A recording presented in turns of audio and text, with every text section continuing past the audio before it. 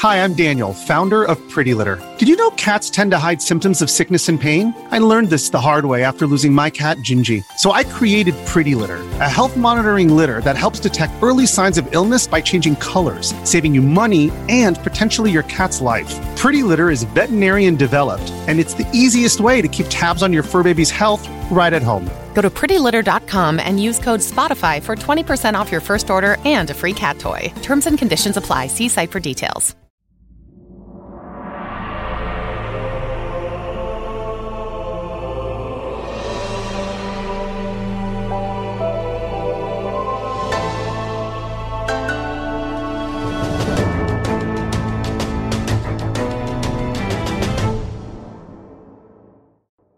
Hey, what's going on, everybody? Welcome back to another episode of the Kinda Funny Xcast, your home for all things Xbox here at Kinda Funny. Of course, I'm one of your hosts, Snowbike Mike, and today I'm joined by just one of my gaming dads. Mr. Gary Whitta is here. Personally is out this week, so I filled him in with an awesome co-host and a special guest, Miles Dompierre from Windows Central Gaming. Miles, how are you, my friend? It's great to have you back again.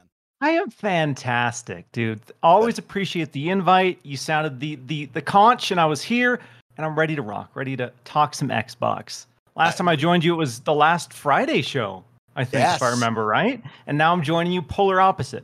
A Monday on a Tuesday, but let's go. Monday on a Tuesday. Miles is in my short Rolodex of people I can call an hour before the show and say, please help me. I need you. And Miles will always be there. So thank you, Miles, for joining us once again.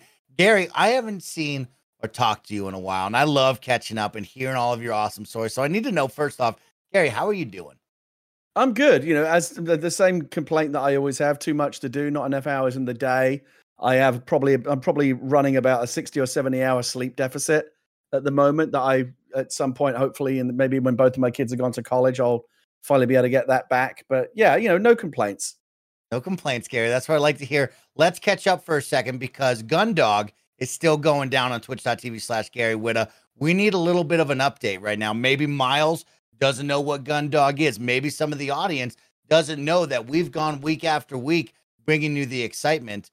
What can you do to fill us in? Yeah, just real quick, you know, Gundog is the audio book adaptation of my own novel, which will be coming out soon. But the audio version, weirdly, because I just started to do it in weird ways, actually out now. We did the adaptation first. The print book that you'll be able to read, or the ebook, whatever, the readable version will be out soon at a date to be announced shortly. But the audio book version of it that you can listen to is actually out now on Twitch. We do a live listening party every week, Wednesday night, 7 p.m. Pacific at twitch.tv/Gary Whitta. I introduce each episode. We all listen together, and then I do like an author Q&A at the end. You can also find the first five, what will be the first 4 or 5 episodes by the time this goes out, archived on my YouTube channel, youtube.com/Gary Whitta. But the main thing I'm trying to drive people towards right now, because it's launching very soon, is the podcast version. If you type Gundog, Gundog, into your favorite podcast provider, it'll pop right up. And right now we just have a prologue and a little message from me promising that the podcast is coming really, really soon. But you can subscribe right now, and then when the episodes start dropping, which will be very soon, you'll be able to get those directly into your feed. So yeah, it's been really fun. The response to it has been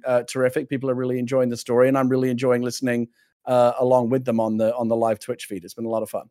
I'm so glad to hear that, Gary. I hope that the Twitch audience is really vibing with it. Have you noticed that, Gary, stepping away from gameplay and bringing such a different spin to the Twitch world? How's that going for you? Yeah, I didn't know if people were going to respond to it, because Twitch, you know, is traditionally for, you know, people playing video games, and obviously it's a much broader based platform now. There's music, there's cooking, there's IRL stuff. You can do all kinds of things on Twitch now, but the idea of doing essentially kind of a radio drama or an audio presentation where there's not really anything to look at but just to listen to, I didn't know if that is something that people on Twitch would be into. But the live aspect has really been the key element there. You know, people get to respond to developments in the story and plot twists and things in real time. And for me as the author, that's really, really fun, you know, because we live on feedback, right? We want to know that people are enjoying the stories that we're putting out there into the world. So to be able to sit here and listen along with the audience and seeing the real time, literally in real time, people going, oh my God, or whatever, like as things are happening in the story is really, really fun. And I've enjoyed that part of it immensely. Awesome. I like hearing all that. And I missed you a ton. Are you playing any games since you don't have many hours in the day? My daughter and I have been playing a lot of Are You Smarter Than a Fifth Grader? Because she is an actual fifth grader. So I got to put myself to that exact test. I have a real live fifth grader in the house that I can play against. All the family's been having a lot of fun playing that. And I just started just yesterday, found a little Game Pass gem. You know how we talk about Game Pass as a great way to discover games you might not ordinarily have tried. I don't know if either of you have tried it, but I just started playing last night a little gem called Midnight Fight Express, which is a ton of fun. A ton of fun. It's got an old-fashioned isometric brawler. Really, you can just mash buttons and beat the crap out of everyone. And I've really, really been enjoying that one a lot. Miles, have you played that yet? I haven't played it yet. I've been wrapping up some stuff that I'm currently playing, and then my friend group and we dove into another Game Pass gem that came out a couple months ago that we missed called Solasta Crown of the Magister, which uses official D&D rules, and it's basically a tabletop-like experience similar to Divinity, but really captures the essence of D&D, but is way more convenient. So we've been nerding out pretty hard and playing that a lot lately. Okay, I like that. Well, back to Gary really quick, because I haven't played yours, Miles, but I will say Midnight Fight Express is a banger, Gary. Not just a gem, it's a banger, because when that soundtrack kicks on right at the beginning, you want to hurl your controller through the window and just start screaming. It's that good. It's so much fun. It's got a great soundtrack. Lost in it too, Mike, you don't need much to hurl your controller at something. I'm doing that a lot, is right. But this one got me excited for sure. It's got a really good soundtrack. It's got a great visual style. It feels like an old throwback kind of game. Like story-wise, it feels like it has shades of, kind of Final Fight and Streets of Rage and the classic kind of, gangs have taken over the city and you've got to fight back against them. And, the isometric style is very cool. It reminds me a little bit almost of games like Hotline Miami, and just that vibe of like walk into a room and like beat the crap out of everyone in the room. You can mash buttons if you want, but there's also more sophisticated combos, build up your character. The game's got a good sense of humor. I just really, really enjoy. And again, it's on Game Pass. You can't go wrong. It's a small download, or play it directly from the cloud. I'm really, really enjoying it. And it's one of those games that you can just burn through, and I don't know if it's like 6 or 8 hours long, but it feels like one of those shorter games. You can have a lot of fun with it in a short time, move on to the next thing. It's a great little bite-sized game. Recommend. That's if I have an official gaming recommendation for this week, check out Midnight Fight Express. Ton of fun. Well, Gary recommended right there. I like that. Miles, before we get into the show, of course, a lot of people know that last week Halo talked about their upcoming seasons, and we're going to talk all things Halo Infinite in just a little bit. But before we get to that, Miles, I have you here. You are the king of horror. You're excited for the spooky season to set in. I know you played a lot of Evil Dead. I need to know, first off, what's the update on Evil Dead? Are you still playing that game? Have we dropped off? And what horror game would you recommend to people for October right around the corner? I mean, a lot of people, this is controversial, but spooky season kicks off September 1st. That is the camp I'm in.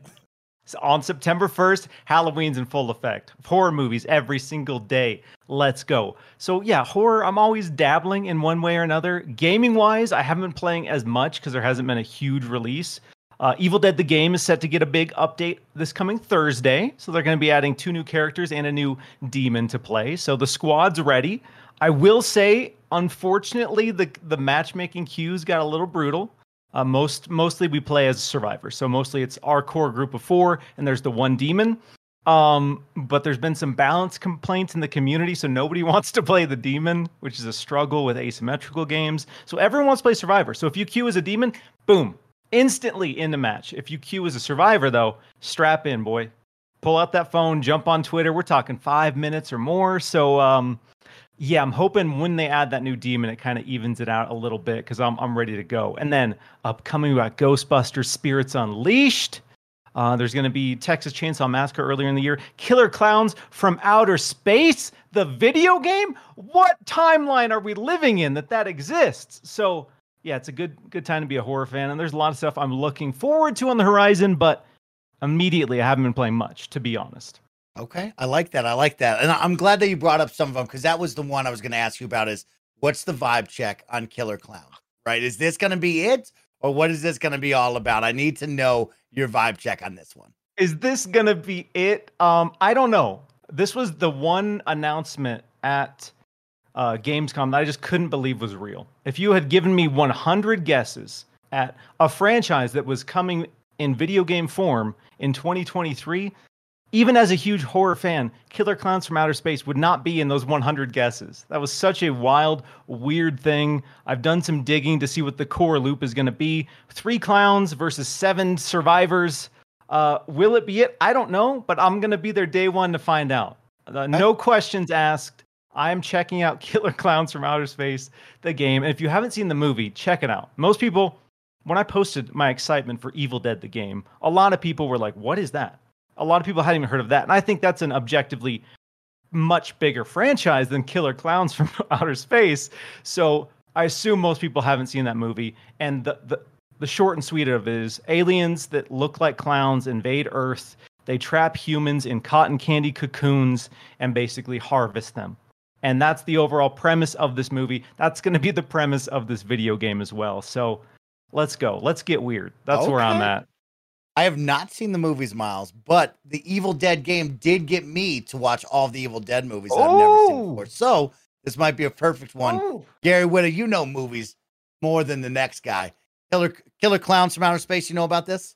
Yeah, of course. And as Miles was talking there, I was just thinking about what an odd choice it is to make a video game out of. But maybe that's what makes it interesting. Like the big obvious movies are always the ones that you expect. Oh yeah, well, of course they're going to make a Star Wars game or whatever, and we see those time and time again. But I actually kind of like the idea, and I hope it's the beginning of a trend. I really hope that Killer Clowns is successful, because maybe it will lead us to go explore like other kind of half-forgotten, weird, indie, strange, like trauma films and all this kind of weird stuff. Let's get some Toxic Avenger video games in the mix. Like, let's just go to the weird places. And I like the fact that I always talk a lot about when things get adapted. It's always better, I think, if it comes the impetus to make something like, let's make a video game out of this or that, if it comes from a creative imperative rather than the commercial one, which is to say, don't just do it because the film sold 1 million movie tickets or the book sold 1 million copies. Like, do it because it's a fun idea to make a video game out of it. And Killer Clowns is a weird one because it's such a cult indie film. It's one of those films. It's like people kind of like remember the name, but they haven't necessarily seen it. It's like, is that actually a real film? Did they make a movie called that? Yeah, they really did. And you probably haven't seen it unless you're a fan of a particular kind of like really weird, genre cinema. But no, I think the instinct is good. Let's find some weird ass movies from back in the day that people still have some kind of affection for, and find a way to bring them back. We saw it with Evil Dead. I mean, Evil Dead's a bigger thing, but that was a weird little cult indie movie as well when it started out. Killer Clowns is a great example. Again, we could probably do a whole podcast where we fantasize about weird ass like 80s movies that would be great, kind of forgotten gems to make video games out of. And that's how I'm going to end this intro to the show, Gary, is I'm going to put you on the spot. You brought up the Earthworm and the Can video game to us a long, long time ago. So you got all the weird games. What is one crazy franchise that you would make into a game, Gary? Well, for me, there's only one answer, and you probably never heard of it. But I actually just did a podcast. I was on a podcast called Overhated, where people talk about films that they love, even though most people don't have a lot of affection for them. And I grew up in the 1980s. With this British movie called Hawk the Slayer, which is this weird ass kind of fantasy adventure. You know how like in the 80s we were making all these great original fantasy films like, Lady Hawk and Krull and Dragon Slayer and Beastmaster and Willow and Legend and all these kind of weird ass original fantasy films. Hawk the Slayer was kind of like the British entry into that pantheon, and it's a very, very cheap. It almost looks like a bunch of people just went LARPing in the woods. It's very, very cheap. You can find it on Amazon. Go watch it on Amazon. You can watch it free with ads. Highly recommended. It's a weird ass film. If I had like an infinite checkbook and I could do like no one else would ever bankroll this. It's a ridiculous idea. But you're asking me what I want. Like if I could wave a magic wand, I would love to see like the AAA big budget Hawk the Slayer RPG. That's what I want. All right, Gary. I like that. Well, let's jump into it and let's have some fun. Of course, this is the Kind of Funny Xcast. We post each and every Wednesday at 6 a.m. West Coast, Best Coast time on youtube.com/kindoffunnygames. roosterteeth.com, and of course on podcast services around the globe. Don't forget that Kind of Funny is now Epic Games partners, which means if you are buying games off the Epic Games Store, if you're upgrading your look in Fall Guys, Rumbleverse, or Fortnite, or buying a season pass for Fortnite, please use our Epic creator code Kind of Funny at checkout. It's no additional cost to you. You can help support the team in a brand new way. And speaking of support, we always love to give a big shout out and thank you to our Patreon producers for the month of September who support us over on patreon.com/kindoffunnygames. A big shout out to Fargo Brady, Delaney Twining, Holy Crumpets. Okay, you got me on that one. James Hastings and Casey Andrew, thank you all so much for your support over on Patreon. And this week, the Kind of Funny Xcast is sponsored by ExpressVPN and Chime, but we'll tell you all about that in just a little bit. Guys, let's jump into the big headlines for the Xbox gamers out there. And it's Halo this week. And it's a mixed bag of emotions once again when we're talking about Halo Infinite, which is kind of sad to say as we near year 2 of the game, closing in on year number 1, coming to a close. But let me give you some of the big breakdown because we had a nice roundtable sit down with Brian Gerard, Joseph Staten, and Sean Barron, the head of Halo Infinite live service from 343, to talk about the future updates coming to Halo Infinite and where we kind of stand right now looking at the game. So here's some of the highlights, and then we'll kind of react and talk about it. But on the positive side, the team really wanted to address the challenges since launch. They talked about the roadmap taking longer than what the team wanted with 1 to 2 seasons this year, and then the plans and the thoughts for the future with Sean over at the live service team. So, of course, the priorities, once again, achieving seasonality, get our players more of what they want and get them faster with greater consistency. 2 seasons in a year doesn't cut it. Another one over there was infinitely rewarding. They want players to feel rewarded for playing no matter what they play. 3 was personal and welcoming. Players feel like they belong and can express their Halo identity in meaningful ways. Competitive and fair. Players can expect an experience that is competitive and fair.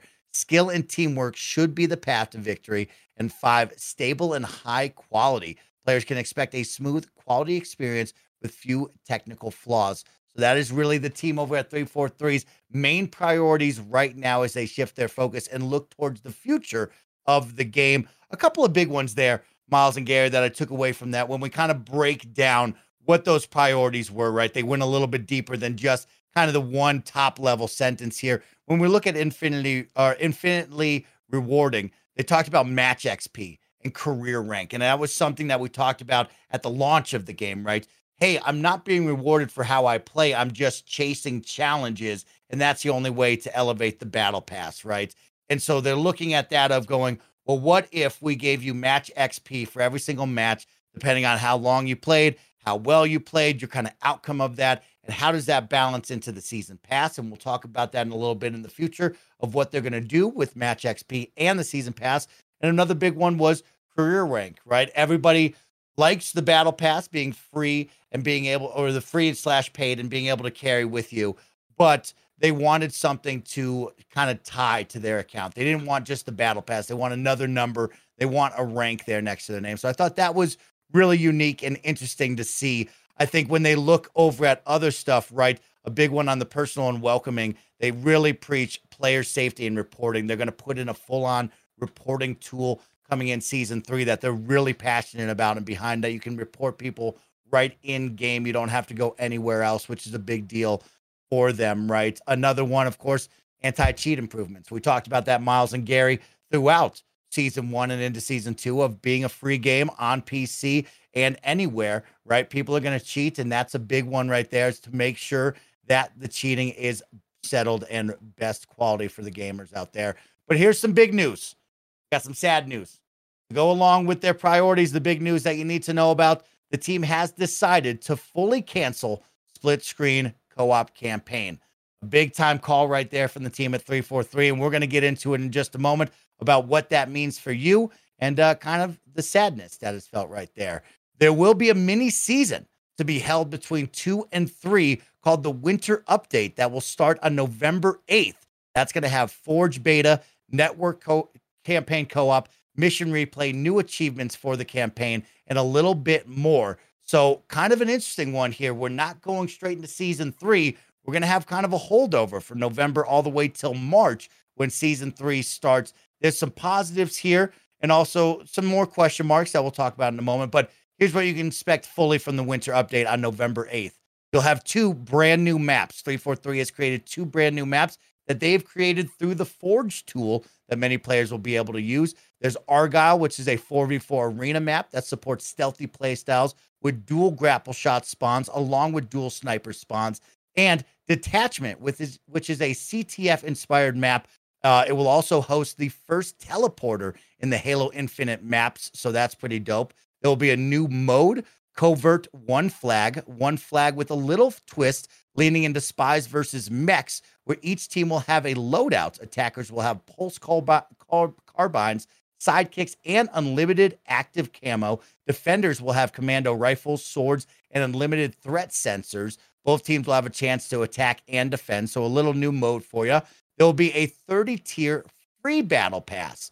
Now, you're probably asking, why is it free? Of course, this is a shortened little season in between where we're going right now, but it's time to reward players, and they want to make sure that you're feeling rewarded. And also, this is where they're going to start to test that match XP, right? This will be kind of the testing bed to see how well does match XP work alongside the challenge XP system that we already have and what they can do. You'll have 2 10-tier events throughout December and January, and that will be the close of the winter update from November till March. So season 3, Echoes Within, will begin March 7th. So quite some time to wait here, but they want players to think of this as the beginning of the goal of seasonality. There will be a new 100-tier battle pass, custom game browser, robust player reporting for in-game reporting, 2 new maps, 1 arena, 1 big team battle, 2 new modes, VIP and escalation, 1 new weapon, and 1 new piece of equipment.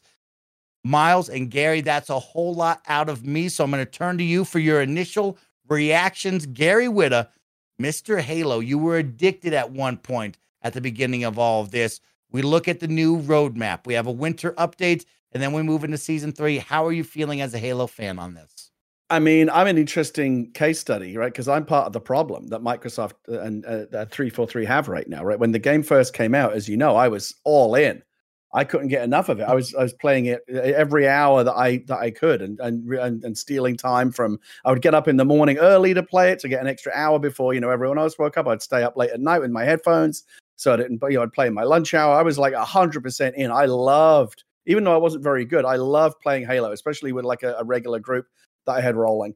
And then at some point, I hit that wall that a lot of players hit, where it felt like there wasn't enough content. Tired of playing the same maps, tired of playing the same game modes. And it just, at some point you just kind of shrug and go, go do something else. And I think the biggest problem that developers have is once a player walks away, it can be very, very hard to get them to come back, even if you dangle all kinds of very tantalizing things. It's like, this is a bad analogy, but like if you've ever been on like a car dealership lot and talking to a car dealer about buying a car, they really don't want you to walk away. So, they're like, what can we do to put you in this car today? Because you say, I'll think about it and come back. They know that most of the time when people walk away, they don't come back, right? So they've got to get you while you're on the lot. And that's the problem is once you walk off the lot, even like a very tantalizing thing can be not enough to get you to come back. Like, when season 2 came out and they dropped all kinds of stuff, I was like, oh, that sounds good. I didn't go back though. It wasn't enough to get me to go back. I think that if there is a way for Halo to turn a corner, and it does need to kind of turn a corner at this point, because here's my big thing. Like, you can talk about the player numbers and all kinds of various things, and I'm not like dialed into the community right now. I'm just kind of like generally kind of hearing the vibe as someone who's not playing regularly. This is not very, very scientific at all, but like just as a general kind of vibe check on Halo Infinite, like, can you honestly say that Halo Infinite has the feel-good factor right now? I think probably the answer to that is no, right? You've got a lot of disaffected players. I mean, a huge, even when we had Joseph Staten on the show, I got the impression that he felt like he knew, right, that what they would do, they needed to step it up to kind of win the trust and confidence of players back again. They had a tremendous start, this great honeymoon period. But boy, did it fall off after that. And right now, the feel good factor, I would argue, is not there. And that's and again, that is someone that's kind of observing from outside of the current player base. The split screen thing was a huge bummer to a lot of people. That actually landed with more of a negative impact than I would have thought. Because I was like, split screen, like a lot of people think these days, I think that split screen kind of harkens back to a bygone era, like we're all kind of huddled around the TV playing GoldenEye, with 4-player split screen or whatever. But like, we're all online now, or we're playing, with other people in other rooms or whatever. Like split screen, who does that anymore? Well, I think a lot of the people that were complaining about it, arguably, the argument was made, you were never going to play split screen anyway. Like they sacrificed it because whatever data they had, they felt like it's not that big a deal. Like if we've got something's got to give, let's get rid of something that not that many people play anyway. So I think like a lot of people were kind of symbolically complaining about it. But then there were, I saw it, and if you saw this, Mike, but like Alana Pierce, our former co-host, was like, I still play split screen. I was waiting for split screen to come along so that I could play the campaign in that way. And there may well be a lot of Alanas out there. So like some people really were negatively impacted by that. And when just the optics of it were not good, a feature that was baked in and promised from day one, it's not like it's delayed like campaign co-op. Like, no, it's just gone. We're just not going to do it. And so I can understand that was not a good look for 343. But to try and kind of end this little speech on a positive note, games can and do turn the corner all the time. Battlefield 2042, which has had a terrible launch. My understanding, again, as someone who doesn't play regularly, but just kind of like seeing what the community is talking about, that is starting to come around. People are warming up to some of the content they're finally adding. Like, still too little, too late. But Battlefield 2042, I think players are starting to kind of, there's a bit of a feel-good factor creeping back in. Remember, Star Wars Battlefront 2 had a calamitous launch, but by the end of that game's life cycle, they'd actually gotten it to a good place. So things can come around. As we've said a million times before, Microsoft and 343 are hugely motivated to make this game work. This is not like Crackdown or some other game that if it doesn't work, it doesn't work. This is Halo, right? This has got to work. This is their flagship, right? And any failure that Halo suffers, the optics of that are like 10 times magnified, beyond any other game. So they have to get this right, even if they have to like really throw a lot of money and resources at it. They've got to do whatever is necessary. Halo, like too big to fail, right? Halo's too big to fail. So they've got to do whatever is necessary. I think the secret bullet in the chamber, and I'll be interested to hear if you two agree, is Forge. If they can get Forge right, I think that can bring a lot around. I've seen some of the stuff that I've seen coming out of the Forge beta is really cool. I think people are going to do really crazy and wacky stuff. It's basically turning Halo into Roblox, right? Where you can just make anything you want in this world. This kind of huge creative sandbox. I think you're going to see some really inventive, original stuff come out of it. Granted, that puts a lot of onus on the player base to start creating. It's almost like most are saying, I don't know, what do you got? Players, can you create something cool? But like, here are the tools to do it. That's the key, right? And Forge historically has been a huge part of Halo. I think if they can get that right, and they can start kind of capturing people's imaginations and firing their imaginations as Forge has done in the past, and start bringing that user-generated content to the fore. Yes, they still have to do all the other things. That list of kind of priorities that you laid out, absolutely, yeah, of course. Like those are all very non-controversial. I think any developer of any Halo type game would say, yes, we agree with all that stuff too. Like, of course, those are things you should be doing. But saying that those are things that you're prioritizing, that's the beginning of the process, not the end. You still have to execute on all of those things. I'm confident they will do that, again, because of the whole too big to fail thing. Again, I've been talking for a while. I'll just say, I think Forge is the key. If they get that right, I think a lot of other stuff will fall into place. Miles, before I let you go, I'll give a quick note on Forge because, of course, we don't have the full deep dive yet. More news is to come, but Brian did share a couple of cool, interesting facts for everybody out there. So Forge mode is more powerful than any to date. You can now place 7,000, or the object max was 7,000 objects in Halo 5, or no, 7,000 in Halo Infinite. Object size at Halo 5 was only 1,600. So a massive amount of objects now being able to place in this. 343 has crafted an experience to Forge closer than ever. So players will be able to create something similar to 343 that's never been done before. A couple of canvases with multiple biomes and much larger in size than before. And object scaling as well, along with scripting programming and navigation for bots. So a whole lot of stuff coming in for this Forge right now. Miles, of course, I want to hear your initial thoughts to all of this, right? Do you have that feel-good feeling like Gary brought up here, reading all of this news? Yeah, so Gary touched on this a little bit, but the overall conversations surrounding Halo Infinite right now they're not positive. And that's a really unfortunate place for the game to be. I'm in the same camp with Gary that I think they will commit to this at some point in the future. This will be the Halo game that a lot of people wanted it to be, but getting to that point is going to be rough. And as Gary touched on, you're going to have to do so much work to ensure your audience that you are committed to this project and what you bring to the game is valuable. And the local split screen cancellation, I think isolated in of itself, maybe isn't the biggest deal. There are people who, like Alana, love local co-op. I grew up playing local co-op. It would be so cool to sit down with a friend and play that split screen. So that is a bummer. But I think it's just compounding. All of these little things, all of these I guess broken promises, that might seem a little extreme, but all these features and mechanics and systems that they promised you at launch are now being delayed. And those delays are being delayed. And the expectations from the community are not being met. And now I put up a poll on Twitter just to see how people felt about this roadmap and to see how they feel in the confidence. And I asked, do you think that co-op is going to ship before the end of the year?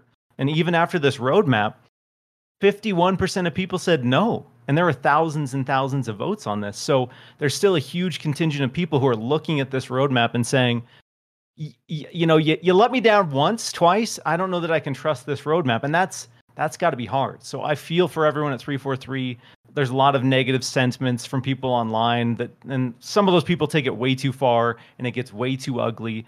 But the reality is a lot of people, a lot of Halo fans who love Halo aren't happy with the state of Halo Infinite. And that's such a bummer because we were all riding that high at launch. Halo Infinite, the core gameplay and the map design of Halo Infinite at launch, impeccable. So good.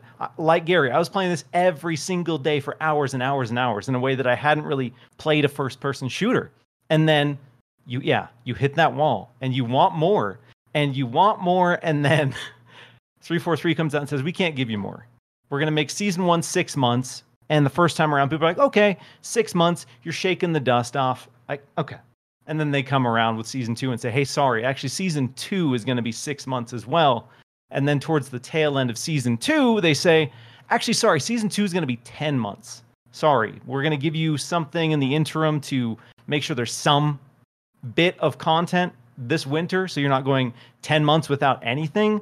But people are not happy with year 1 of Halo Infinite. And I think for me, it's disappointing in this, if I'm just speaking strictly from a fan perspective. What I wanted from Halo Infinite and the launch of Halo Infinite was to be kind of the mission statement and the kickoff for Xbox Game Studios and how they handle these IP and how they handle these releases. Because they've had learning experiences in the past with Gears 5, Sea of Thieves when it comes to ongoing games. And it was really cool to have Halo Infinite's launch coincide with the anniversary of Halo. Lots of great merch, lots of great controllers, lots of energy and love surrounding Halo Infinite. But, now that we're separated, now that we're almost a year out, I feel like that was the main driver for getting the game out at that period of time, as opposed to what was actually best for the game. And so for me, that's a little disappointing. That's a little frustrating. That being said, Halo is a important IP to a lot of people. Halo is an important IP to Xbox and 343 Industries. So I am confident that they will stick with this, and hopefully a year, 2 years from now, we can maybe forget about what this launch was and just be excited about where the game is. Because I know a lot of people who felt burned with Sea of Thieves and who have come back and really appreciate what the experience is now. But I think ultimately a lot of people are also just kind of tired of that, being asked to wait beyond launch for an experience that they are happy with. And I don't think it's unfair to be disappointed or frustrated. But yeah, at the end of all of this criticism, at the end of all of this outrage are people. And so for me, it's important to phrase these things in a way that's constructive, because until we hit the dystopian future where AI is making all art in video games, there is a person there. And so it is important to know that a lot of people just want to make a really good game and are feeling really, really bummed that the community is unhappy with the state of the game. Well said, Miles. And it's tough because, yes, you're right. In a couple of years now, this game could probably be fantastic and have all the content I could ever desire. But right now, walking out of what we saw last week, the excitement, the it factor, the wow factor of I want to go back just wasn't there. It felt like we're just on this broken record once again, where it's like, man, this just isn't hitting the way it should be hitting. And I just expected more, right? And I think when we look back on the year, right, we had a year delay. We missed the console launch. We come out a year later. We extend those seasons, like you said. I'm looking at 2 brand new maps out of a whole almost year, it feels like, right? And it's just not fun to play the same maps over and over again and expect more content out of this live service game and just not be delivered that content besides a bunch of microtransactions, right? Like, I'm down to buy cat ears on my Spartan if I got somewhere dope to show it off and play. And it just never felt like that over the year. And it just loses your interest. And especially in the day and age that we live in with so many games, so many first-person shooters as well, all competing for your time. You know, I can only play Bizarre so many times before I get burnt out on it, right? And I look for that next big thing. And when I look at this one now, it's like, okay, here comes another 2 maps that we're going to play, but it just doesn't feel like we've hit that seasonality like they want to do, right? That they talked about with Sean Barron over there with the live service team of, we got to get at a faster clip. We got to somehow find a way to keep players engaged, give them more content, give them more modes, give them more maps, and really be engaged with what's going on, right? I've praised the co-op campaign because I really think what they've done over there with the No Spartan Left Behind program is exciting, and it's the right thing to do with co-op campaign, right? Ensuring that everybody is kind of on the same level playing field, all the progression carries over, each Spartan can get their own things. Like, that excites me, but also no campaign DLC a year later, right? Like, that's tough as well with something where that campaign was so good and campaign co-op is going to be great, but I'm still doing the same thing over again. I thought for sure we'd be at the point where we'd be launching campaign co-op, which has already been delayed almost a full year here, with some sort of new campaign DLC, right? Just something to get us excited to go back, because I don't know if it's really all that exciting to go back to something I've already done with no new incentive whatsoever. So it is tough, and it sounds like a broken record, but you feel for them, like you said, Miles, right? I think about that team over there every single day, and I think, man, what a tough position to be in, because that team struggles with, they can't do anything new because the old player base hates anything new, right? We battled over Sprint in the video game. We can't even talk about BR without anyone losing their marbles. And like, that team is just stuck in such a tight position trying to give us the very best. And what they did give us was some of the very best Halo's ever seen. It's just lost its luster after time with no new additional content to keep up the fun, which is too bad. And leaving last week, it just was disappointing. It just felt like, oh, here's another blog post that we're going to skip and keep it moving. In no way, shape, or form does this get me excited to go back or re-download or download it and delete it a week later after I played the 2 maps. You know what I mean? It's just a very tough situation to be in. It's kind of deflating as an Xbox fan to think about this should have been 1 full year of looking back on great content of Halo Infinite and excited for the next year of this live service game. And we're just not there yet. Even the HCS has lost its luster. And that's like the pros. That should be exciting. That first week when they did HCS and everybody lost their mind, what a great time that was. And I haven't felt that reception. I haven't felt like that since the first time, which is too bad to see. But we got a lot more to talk about because we had some great viewer questions come in with some hard-hitting questions that we need to talk about. But we'll answer those right after a word from our sponsor. This episode is brought to you by ExpressVPN. Using the internet without ExpressVPN is like checking in your baggage at the airport without a lock. You don't know who's looking through all your stuff, finding all of your Nintendo Switches, your PlayStation Vitas, or all the other things that you're hiding in there. When you go online without a VPN, internet service providers, ISPs, can see every single website you visit. They can legally sell this information without your consent. Nobody wants that. That sounds like a bad time for everybody. You can browse more anonymously anonymously. It's easy to use and it works on all devices. I love ExpressVPN. It is super simple to use. I feel safe across all of my devices, knowing that whether I'm on my desktop or my mobile phone, people aren't getting in there. I'm safe on the internet, and what I look at, what I browse, that's mine. That's for me to know. Secure your online activity by visiting expressvpn.com/kindafunny today. That's expressvpn.com/kindafunny. And you can get an extra 3 months free. expressvpn.com/kindafunny.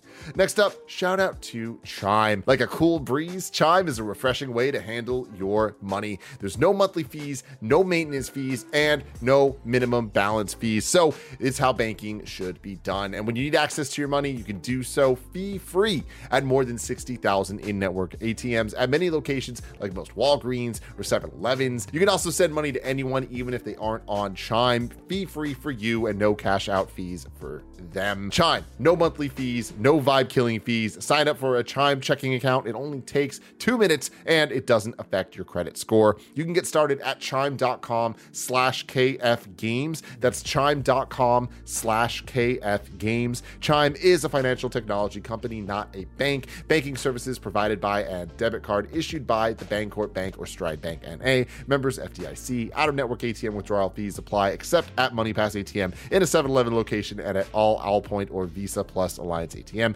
Other fees such as third-party and cash deposit fees may apply. Chime.com/KFgames. All right, everybody, welcome back. It's going to be a hard episode. It's a little down, but there's some positive nuggets in this. But the audience, they got some hard-hitting questions, and we need to talk about it. And I like this first one right now because Billy kind of brings the real. Billy wants to know simply, are we overreacting? Is Halo Infinite really in trouble, or are we just overreacting? I'm a fairly casual Halo player, and I enjoyed every moment I had with Infinite. I liked the campaign, and I poured hours into multiplayer at launch. I dipped back in every once in a while, too. Is this another example of the quiet majority and the vocal minority? The echo chambers of Twitter and press certainly paint a negative picture about the game, but I still have a lot of fun with it, but that's just me. Keep up the great work, everyone. Mike, please stop tipping $100 bills to the garbage people. They already get paid pretty well. Take care, y'all. That's during Christmas, Billy, and that's just a big thank you, okay? Billy, don't bring that up on the podcast. Now, Miles, I'll kick it to you first. Are we just overreacting? Is everything well and good in the casual audience, and should we be happy with where we stand right now at Halo Infinite? Here's what I'll say. You are entitled to feel the way that you feel. And if you are upset about how the launch of Halo Infinite has played out, how the ongoing support has not really delivered in a lot of categories, and you happen to be someone who loves Halo, I think you can be frustrated. You can be disappointed. I love Halo, and I'm kind of at the point where I'm just playing other things. Like, there's plenty of stuff to play, and so it's not as big of a deal for me to just say, I'm not going to play Halo for a while. I'll come back when there's stuff. When they give me an incentive and give me a huge reason to come back, I'll be there. But until then, it's not affecting my day to day. There are people who love Halo, want to play Halo every single day, and don't have a reason to play Halo every single day. And so for those people, I think they are legitimately upset. When it comes to overreacting, sure, there's the people on Twitter who just wanted Halo Infinite to fail. There's the people who, like you touched on, the old heads, if you will, who don't want Halo Infinite to change. I say, you know what? The next Halo game, break every single rule Halo has established. Third person, horror, ODST. Just do everything different. Just to shake it up, just to have some true creative freedom with this IP and get weird with it. Or have a team come in and do a totally different spin-off. Hire a bunch of people within 343 to experiment with Halo and just have the core experience that people can find about, and then see how you can experiment and push the envelope a little bit. But to say the community is overacting, I think is a little bit unfair, because I think there are a lot of legitimate concerns and criticisms about Halo Infinite right now. Gary, you've seen overreacting in your day, and you're usually calm, cooler. Yeah, I've done a lot of it myself. Yeah. I didn't want to bring that up, Gary, but okay, we can go there. We can be honest with each other. Gary, you've done some overreacting in your day. What do you think about this, Gary? Do you think that the fans are overreacting? It's really hard to say. That's why I wanted to qualify my earlier comments, by saying I'm someone who is not currently like directly plugged into like the Halo conversation, right? I'm not on Halo Twitter. I'm not on the message boards. I don't know what the numbers are currently. Obviously, Microsoft don't release a lot of those numbers, so we don't know.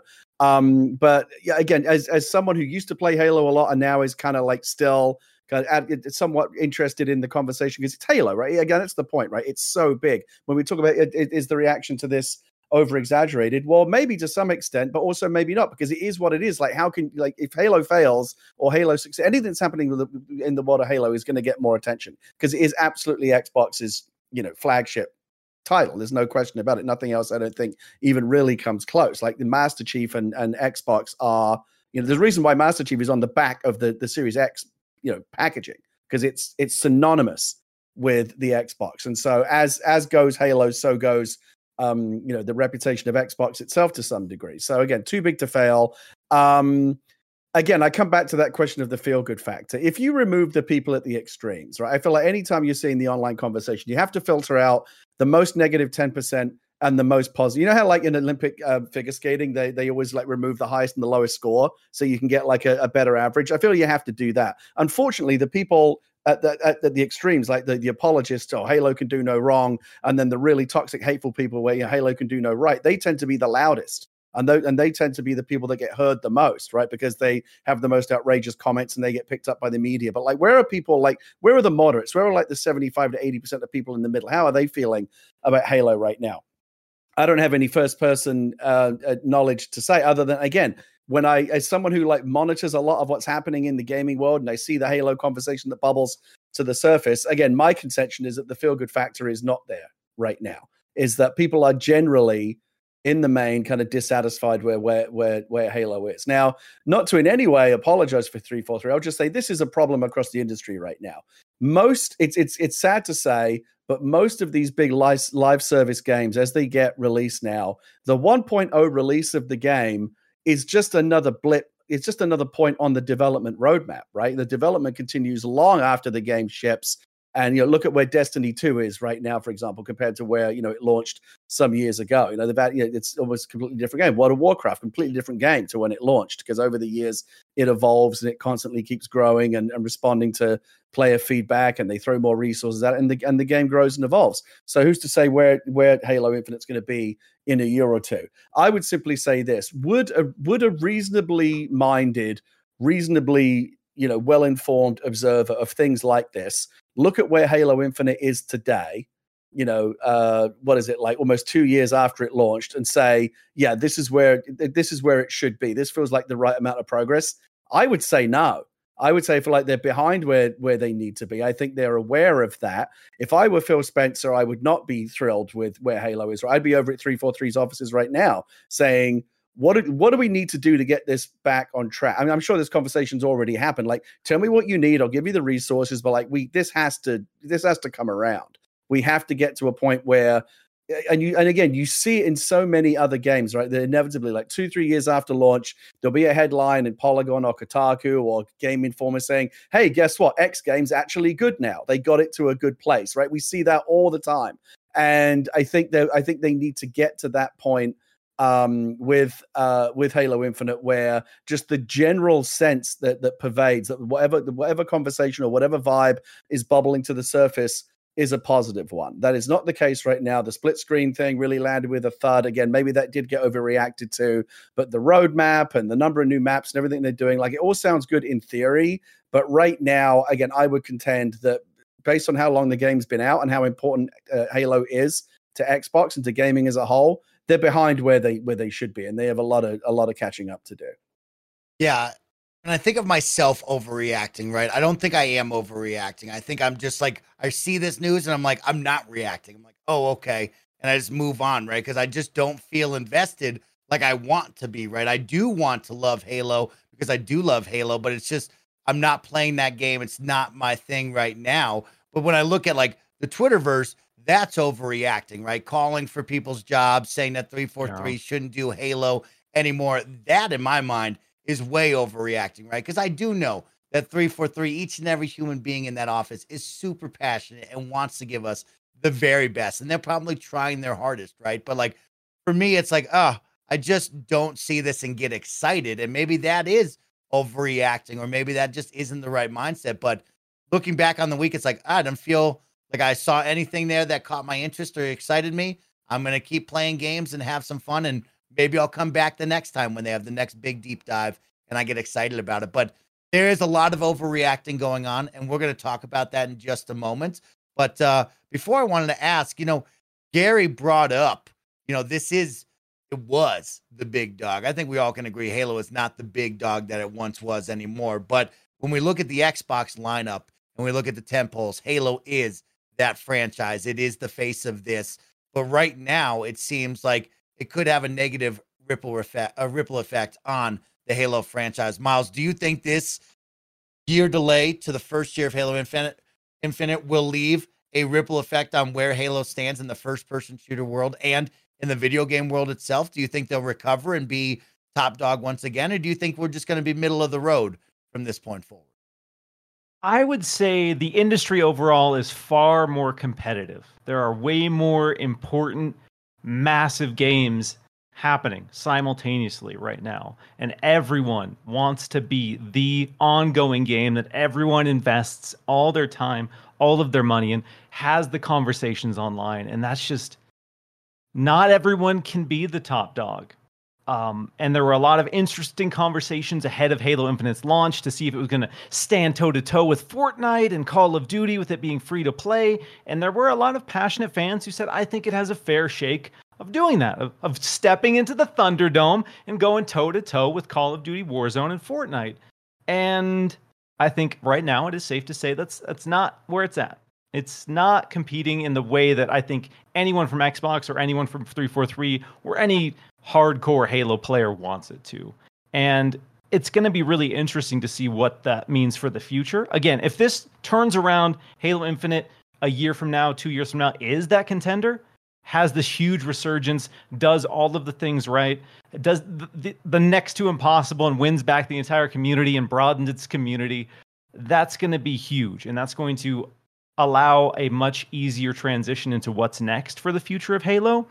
But there are a lot of people who have been kind of disappointed in one way or another with the last several Halos. And I think that's, again, part of this compounding frustration in the community. And again, I'm not someone online trying to say, oh, well, Xbox needs to give Halo to a different team, because that's just logistically unrealistic. And if you don't want Halo for 10 years, maybe that's something they can consider. But like you said, Mike, I do know there are a lot of passionate, talented people at 343 working to make this game great. And if they can turn it around, and if they can do that, that is going to solidify Halo as an important key pillar of the franchise. But if for whatever reason they don't, they struggle for another year or two, I think we're going to see Xbox transition where its pillars lie, at least in the interim. Yeah, Gary, Miles, you said so well. And Gary, you brought up the words too big to fail, right? Halo is that right now. But we look to the future, and there will be many more games. I think right now, in the reality of it all, Xbox doesn't have all of those games, right? People can put up all of their fun tiles of roadmaps of what's to come. But right now, we're not there, right? We're looking at just a select few titles, and Halo is that big title for them.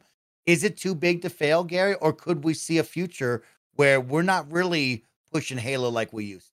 I mean, I'm glad you asked me the question, because it was actually something I was thinking about as Miles was speaking on that point, that I came in and said it's too big to fail, but like, I'm a 50-year-old man. I remember when Halo came out, right? And Halo has been a big deal for a long time, but we've had this conversation on the show before. Like, remember when Paris asked his kids if they cared about Halo Infinite coming out? They didn't care, because they don't have the same association or the same history or the same affection for Halo that we do. Like, you know, there are kids out there will tell you, oh, Halo, that's an old man's game. Like, they think it's they think it's lame. They think it's old because it's been around for so long. And, you know, there are very, very few 20 years in video games, that's like dog years, right? Like, that's a long time to have been around. And there are very few Mario and Sonics out there, like the ones that truly do kind of stand the test of time. Like, even Call of Duty is getting kind of long in the tooth. But in this particular case, like since Halo came out, look at what has come along. Call of Duty came along, Fortnite came along, Valorant, Apex Legends. There's PUBG. All these games came along, and they all basically ate Halo's lunch in the years that it was away. And I don't know what the solution is, but maybe there is a counter argument to Too Big to Fail, which is to say, like, just because it's Halo, that doesn't necessarily mean that it's always going to be the biggest thing on the block. Right now, it currently isn't. Right, Halo does not have the same kind of luster that it did, arguably, say during like the Xbox 360 Halo 3 days, when you could argue that Halo kind of peaked in mainstream kind of popularity. It was on cereal boxes and it was the biggest thing. They still put it on the cereal boxes, but does anyone care? Right? If there's like a long-term plan at Xbox, I would argue that one of the pillars of the plans has to be like, well, what's the life beyond Halo? Right? We can't always imagine that for the next 20, 30 years of the first 20 years of Xbox was defined by Halo. But does that necessarily mean that the next 20 years can or even should be? Like, what's the next? The next Halo shouldn't just be Halo 7. It should be something completely new that we didn't see coming, right? There was a time when Halo was something that was completely new that we didn't see coming, and it redefined what we expect from shooters, on console. Like, what's the next version of that? When do we get to see something completely new? Now, given that Microsoft's been buying all of these studios, there's a good chance that they have lots of projects like that in the works. But if I was Phil Spencer, I wouldn't be banking the future of Xbox on Halo. Because again, not just because right now you see it struggling, but because that's a very reductive way to think. Like Nintendo, Mario will always be important to Nintendo, but they don't just bank on that. They do other things as well. Sony's hugely diversified. When you think about Xbox, people say name one Xbox franchise. Most people would say Halo right away. But when you talk about Sony, there's like 7 or 8 different things you could say. You could say Last of Us. You could say God of War. You could say Uncharted. They've all I think they're much more diversified in terms of their AAA portfolio. So it's an interesting question. Is it too big to fail? I think there's an argument. Maybe I think there's an argument for and an argument against. Maybe there's an argument. I think Miles touched on this a little bit. Is the idea that maybe you should just be not put out to pasture, but just like, let's take a break for a while. Like, everything has to be all Halo all the time. Generally, there are, gaps between Halo iterations, but that's not the case anymore. Halo is now a live service game. Like, it's being updated all the time. And I'm not sure what the future is beyond that, but maybe we need to miss Halo for a little while before we can make a big deal about it coming back again. I'm not sure what the solution is, but I just in the course of having this conversation with you guys, my own thinking has evolved beyond just too big to fail to thinking, well, maybe it wouldn't be the worst thing in the world if Halo kind of was knocked off its perch for a while, because it would force Xbox to adapt and come up with the answer to what is the next Halo beyond just Halo 7 or Halo 8. That hopefully is kind of where their thinking is, because I think it's a very, very risky strategy to put all your chips on one number, right? You want to be spread around the table a little bit in a way that I think Microsoft arguably isn't right now. Like, if Halo just disappeared tomorrow, what steps into that breach? And right now, I don't think they have an answer to that, but hopefully they're working on it, because they need to be. Well said right there, Gary. And that actually goes well into our next viewer question, which is a fun one, because Miles, he brought up maybe we need to start to miss Halo or fill in the gaps and give Halo, the mainstay, a little more time. And we haven't seen that as of recent, but we have seen it in the past with Halo Wars and Spartan Assault. I'm looking at you. I think of Gears Tactics as well. And that's what Justin B wants to know. He writes in and says, why is 343 the only team working on Halo?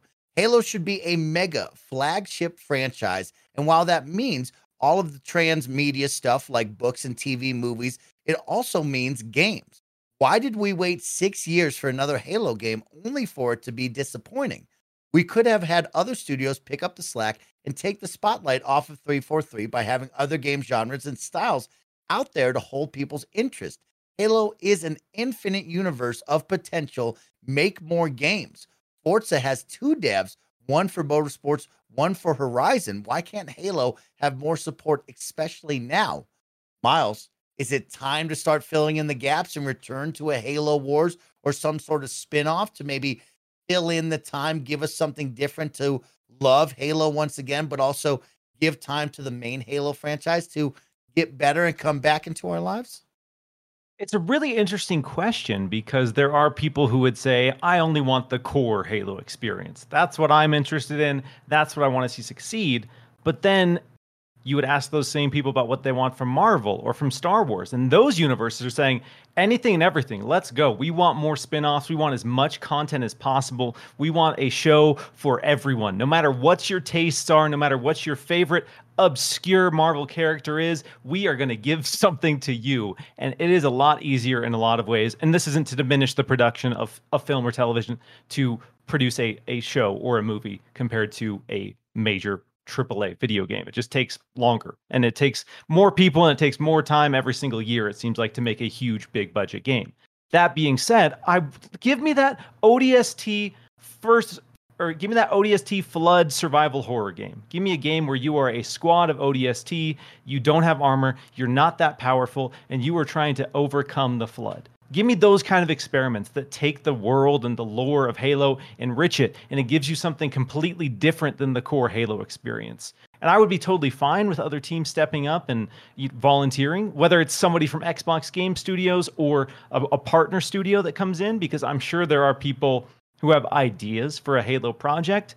But when we talk about, or when people, I should say, go online and say, well, Phil Spencer should demand that this team from Xbox Game Studios do a Halo game, or this team do a Halo game. The reality is most of the teams are working on something else, and that team needs to want to do it and have a good idea. They're not going to demand anybody step up to the plate and make a game just for the sake of making a game. But if a team has a great idea, I would love to see Halo experiment with this stuff. Like I said earlier, get weird, destroy all of the conventions of Halo. Everything you know about Halo gameplay, fundamentally destroy it and build something new. And that, again, I think that would, for people who've maybe fallen off Halo, that would kind of rekindle that, and so they could look forward to the next mainline release for Halo again, where right now there are people who don't like the core Halo experience, and that's all they get, and so they're not really interested in Halo in any capacity.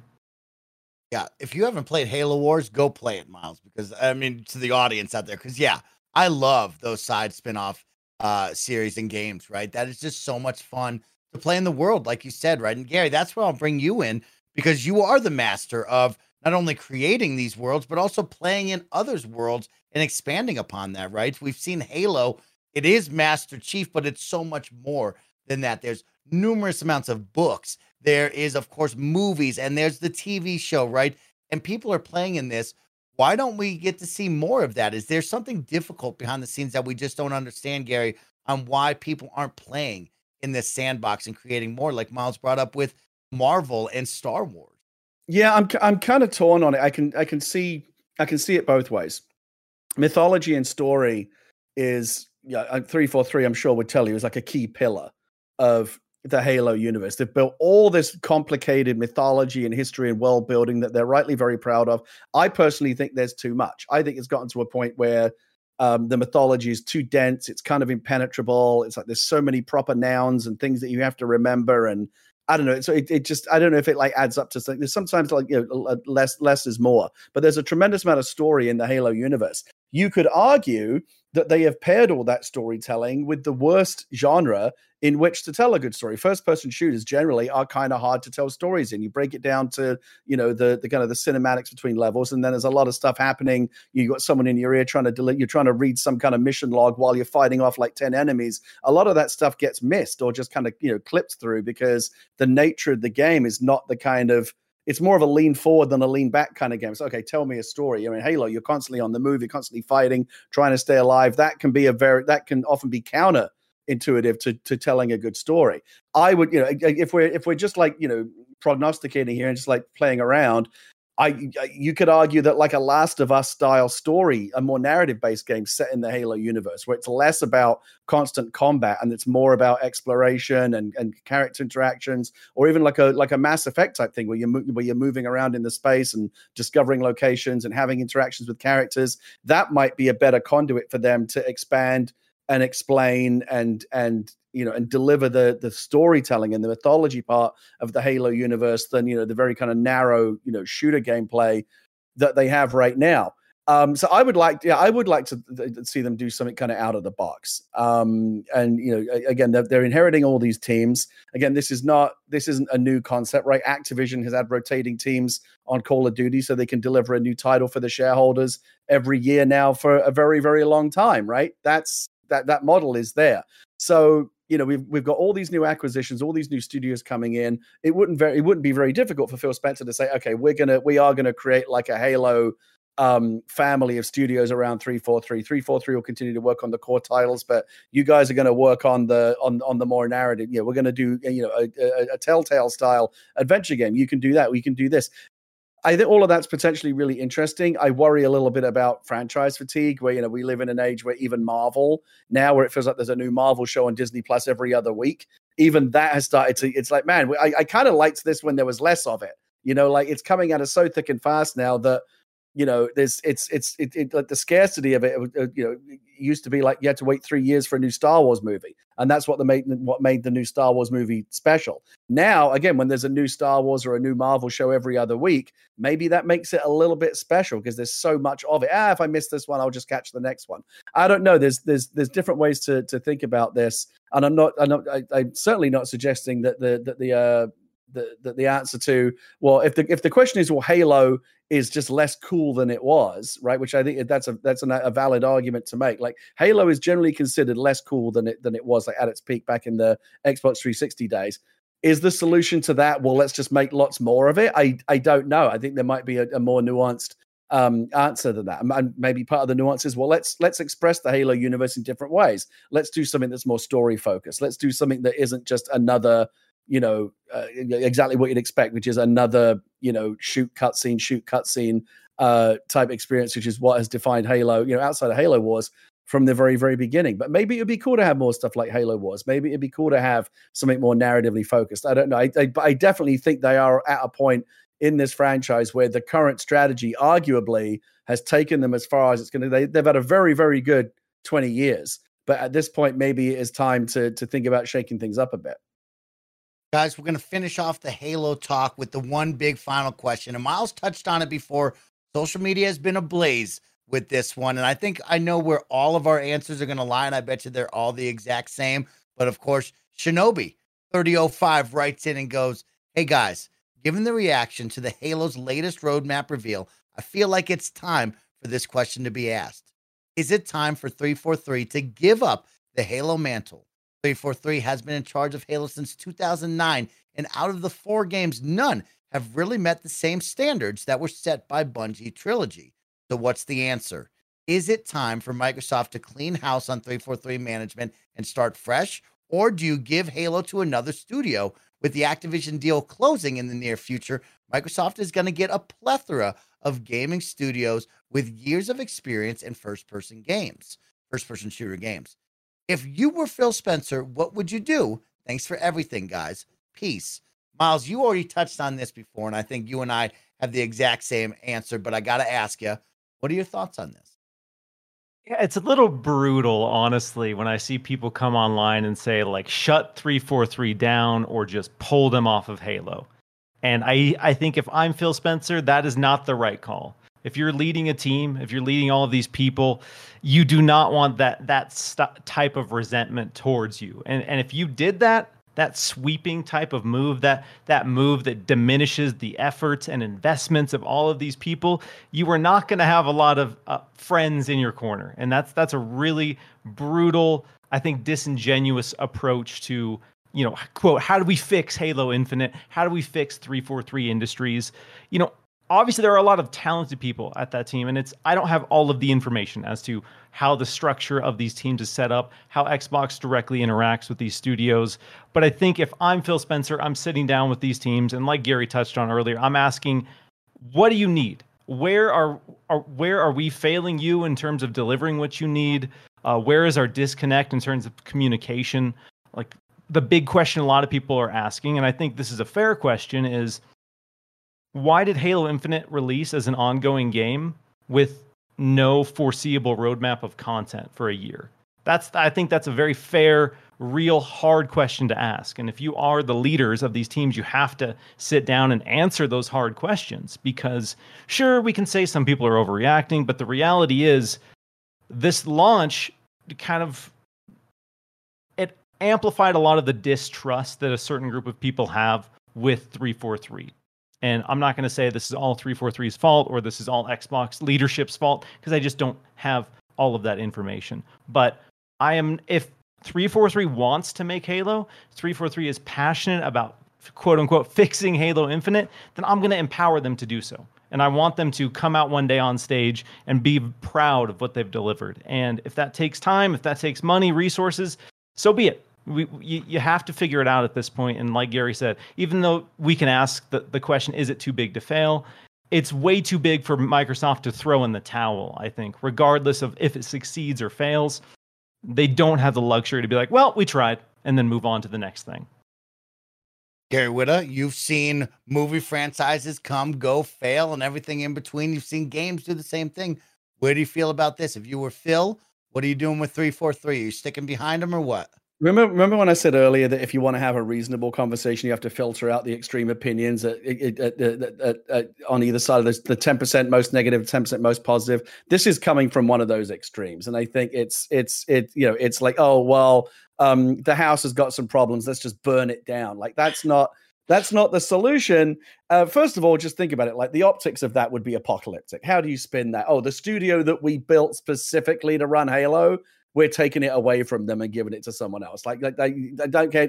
I want to read that press release. Like, how do you spin that? There's no, it's not necessary.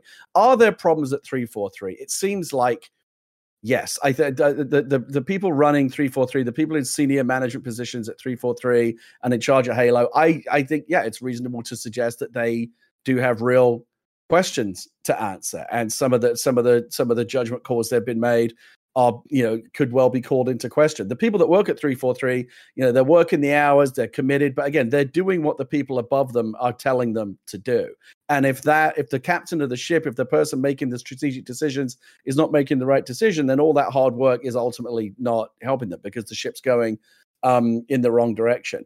Again, I still think that this is all correctable. Halo is not like in crisis. And I think, it's a classic kind of media exaggeration, clickbait kind of stuff to say, like, is Halo beyond saving, or, this, or should 343 be shut down? These are not serious questions, and these are not serious solutions to the problem. There are serious problems and they need to be fixed, but I don't think like burning the studio down. First of all, who comes in? Right? Who's to say that the next team that comes in is going to do any better once you've dealt with the PR fallout of all of that?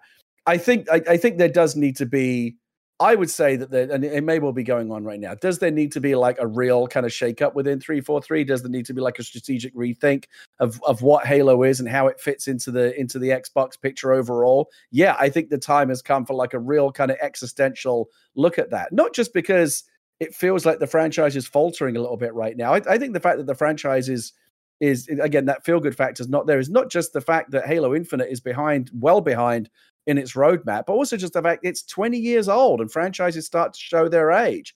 And even if the game was a total banger, there are going to be people like Paris's kids that just don't care because they want to play Fortnite because that's the new shiny object. Live service games in particular are really, really hard. It's one thing to get me to play a game for 40 hours, finish the campaign and move on to the next thing. But like the challenge that games like Halo Infinite and Destiny and Warzone have, which is much harder, is getting people to stay in for the long term, where every couple of weeks there's some other game and someone's jangling their keys over here. Oh, new bright shiny object, come play this new thing. And that we all have the attention span of toddlers, like, oh, new thing, let's go over there. Like getting people to like lock in and dedicate themselves to a game for months and years at a time through all the updates and improvements and roadmaps and season pass stuff. That's really, really, I think that's the hardest thing in games to do right now. I envy no one that works in live service. So that's, I mean, you could argue that at the most kind of crucial time in Halo's history, right? Again, it's 20 years old. It's showing its age, arguably is in need of either a rest or a major revamp. I think they kind of felt like Halo Infinite was going to be the major revamp in that it's live service now. It's always there. It's monetized differently. Again, they're very, very behind on their roadmap, and I think there are probably two schools of thought inside Xbox on this right now. One is like, yeah, we need radical surgery. Let's pause. Let's do a strategic rethink and kind of reinvent what Halo is going to mean in the modern age. And then, but there's also what the course that I think they're on, which is just the stay the course strategy. We're behind on the roadmap, but we do have faith in it. We will get to that point where we're getting there. Hey, guess what? Halo Infinite's turned the corner. Those headlines are coming. We will get there. We're behind where we need to be, and we should ask questions about why we're behind, how we allowed that to happen. But we still have faith in the overall vision. And again, I think maybe both things should be happening at once. Let's stay the course. Yeah, for the immediate, like, let's say 18 to 24 months, let's continue to iterate, get caught up where we want to be on the roadmap, bring back the feel-good factor.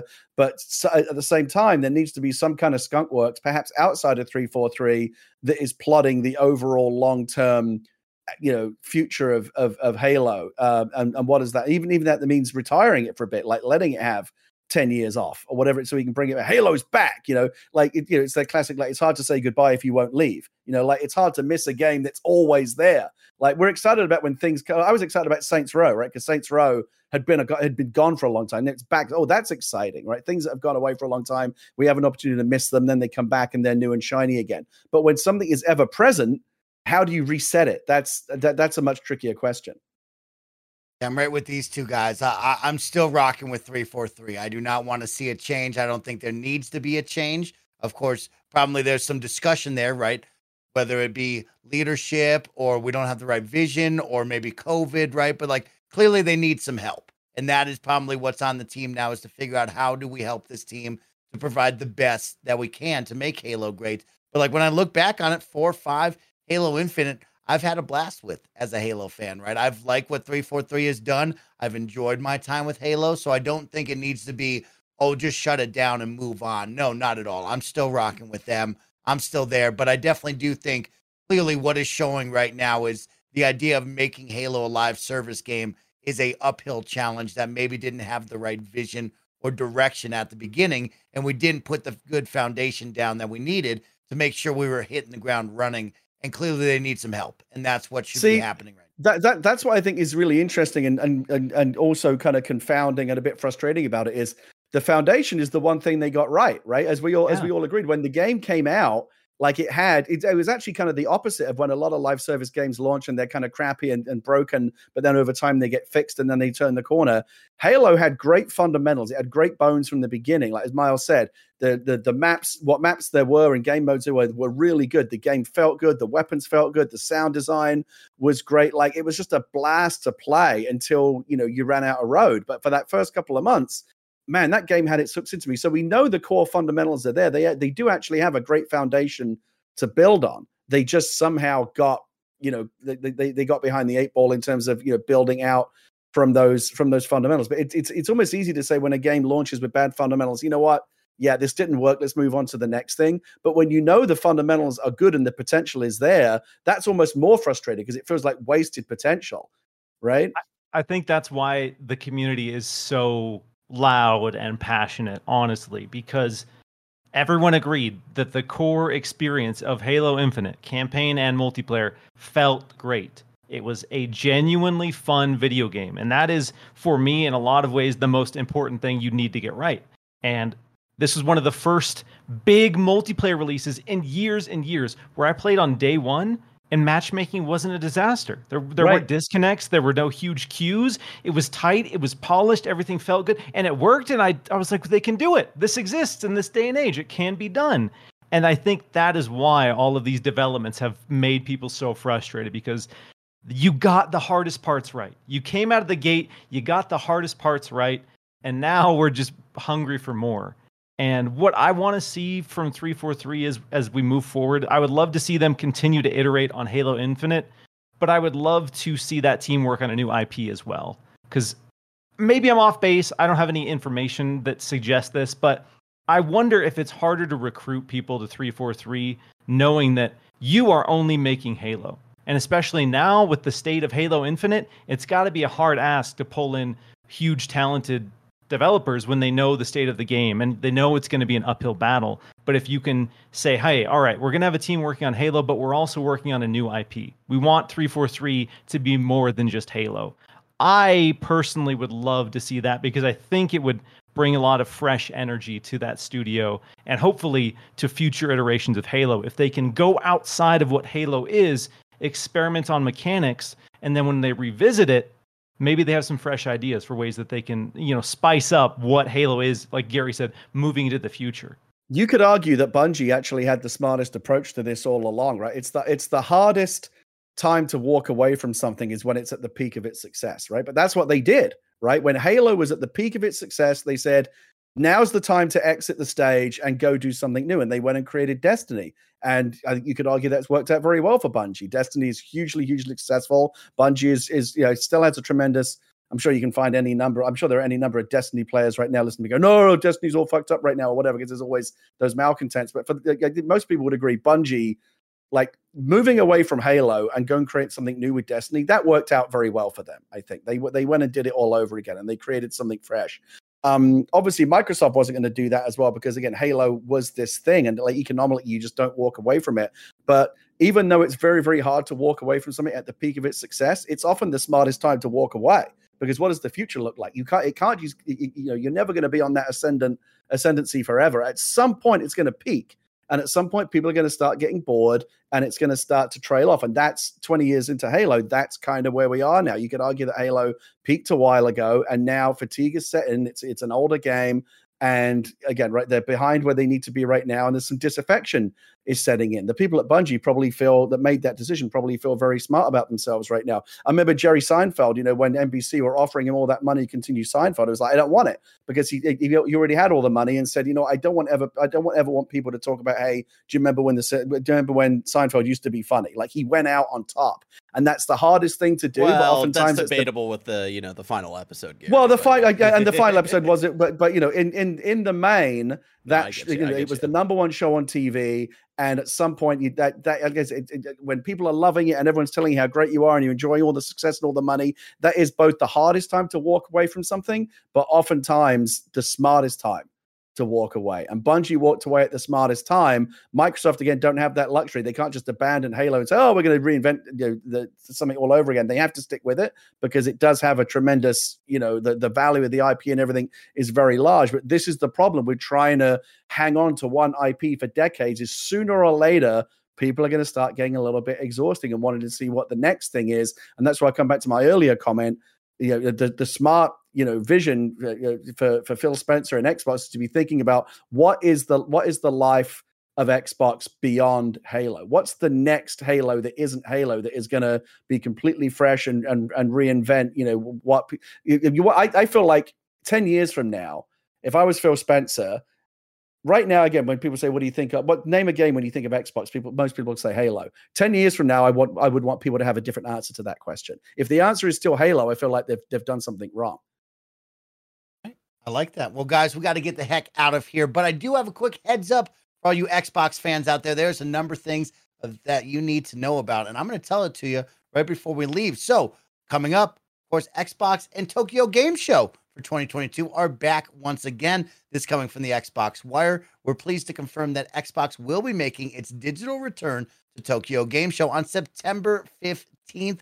So mark your calendars for that. Find your appropriate times. It will be streamed with a broadcast celebrating the vibrant players and visionary creators across the region. Like years past, this show will be curated for our players in Japan and Asia. So make sure to check that one out. For Game Pass for September, you got some games hitting your consoles right now. Of course, Disney Dreamlight Valley is coming to cloud, console, and PC. If you're interested in that, Joey Noel, I hear later this week, is going to give her thoughts on the game on a Gamescast. So keep an eye out for that one. We have Opus Magnum on PC. That's an ID at Xbox title. And Train Sim World 3 on console and PC. All available right now. Coming September 13th and beyond, you have Ashes of the Singularity Escalation on PC. DC League of Super Pets, The Adventures of Crypto and Ace on cloud, console, and PC. You Suck at Parking on cloud, console, and PC. That's a game you should keep an eye out for because you saw Miles' smile. It is a really dope looking game, so keep an eye out for that one. And if you like Andy Cortez and the games that he likes, you're going to dig this one. Metal Hellsinger is coming PC and Xbox Series consoles day one on Game Pass. So that is an awesome get, Miles. I see you get excited for that one. Pumped up about Metal Hellsinger? Oh, yeah. They got Serge Tonkian and Matt Heafy, Tatiana from Ginger. They have an all-star lineup of some of the best vocalists in metal. And I played the demo. You can play the demo right now on Xbox. If you haven't, check that game out. If you have any passing interest in shooters and rhythm games, it feels so good. The flow of combat is tight. As you build up a multiplier, more elements of the song build. And so if you have the 16 times streak, which is the max streak, everything's there. All of the leads, all of the vocals come in, and you just feel like a badass when you have that streak going. And Metal Hellsinger, such a dope get for Game Pass. I was buying that day one regardless. It was $40, but to see that in Game Pass, let's go. I like that, Miles. Now here's one, Gary Miles, that got near and dear to my heart because last week I got a little in my thoughts. I got a little self-conscious and I was worried about how I sounded over the microphone. And Tom Warren at The Verge has reported about the new Xbox noise suppression coming in. So this is coming right from the article. If you have Xbox friends that like to breathe heavily into their microphones, blast loud music in the background, or click loudly on their controller, the Xbox noise suppression feature is here to save you. Xbox Series X and S owners are getting an update today that has noise suppression during party chats to remove annoying clicks, background music, and breathing. Noise suppression is enabled by default, but Microsoft notes that it's easy to toggle on or off if you want to keep some types of background noise in your parties, like music. You can also turn noise suppression off, explains Xbox support note. Just open the guide, scroll to parties and chats, and select options. There you can enable or disable noise suppression. So very cool about that one, because Kevin called me out for heavily breathing into the microphone last week, and I got all sorts of self-conscious and awkward, and I turned off my microphone for the rest of the night. So that will be a big one there. That makes me feel good. Also, shout out everybody really quick. Hey, do you hear that beeping in the background? Does your fire alarm maybe need a new battery or needs to be checked and exchanged? Oh, God. Please, God, fix your fire alarms, because that is one thing that I hate on Xbox Party Chat, is that one homie that refuses to change the battery. Do me a favor. Oh, okay. Change that battery right now. I thought you were going to tell a story about how you were that person. No, I'm not that homie. Okay. I'm the one who's dying inside because I'm overweight and unhealthy and I'm breathing too heavily. I'll take that banner, Barrett. I'll take that banner. Okay?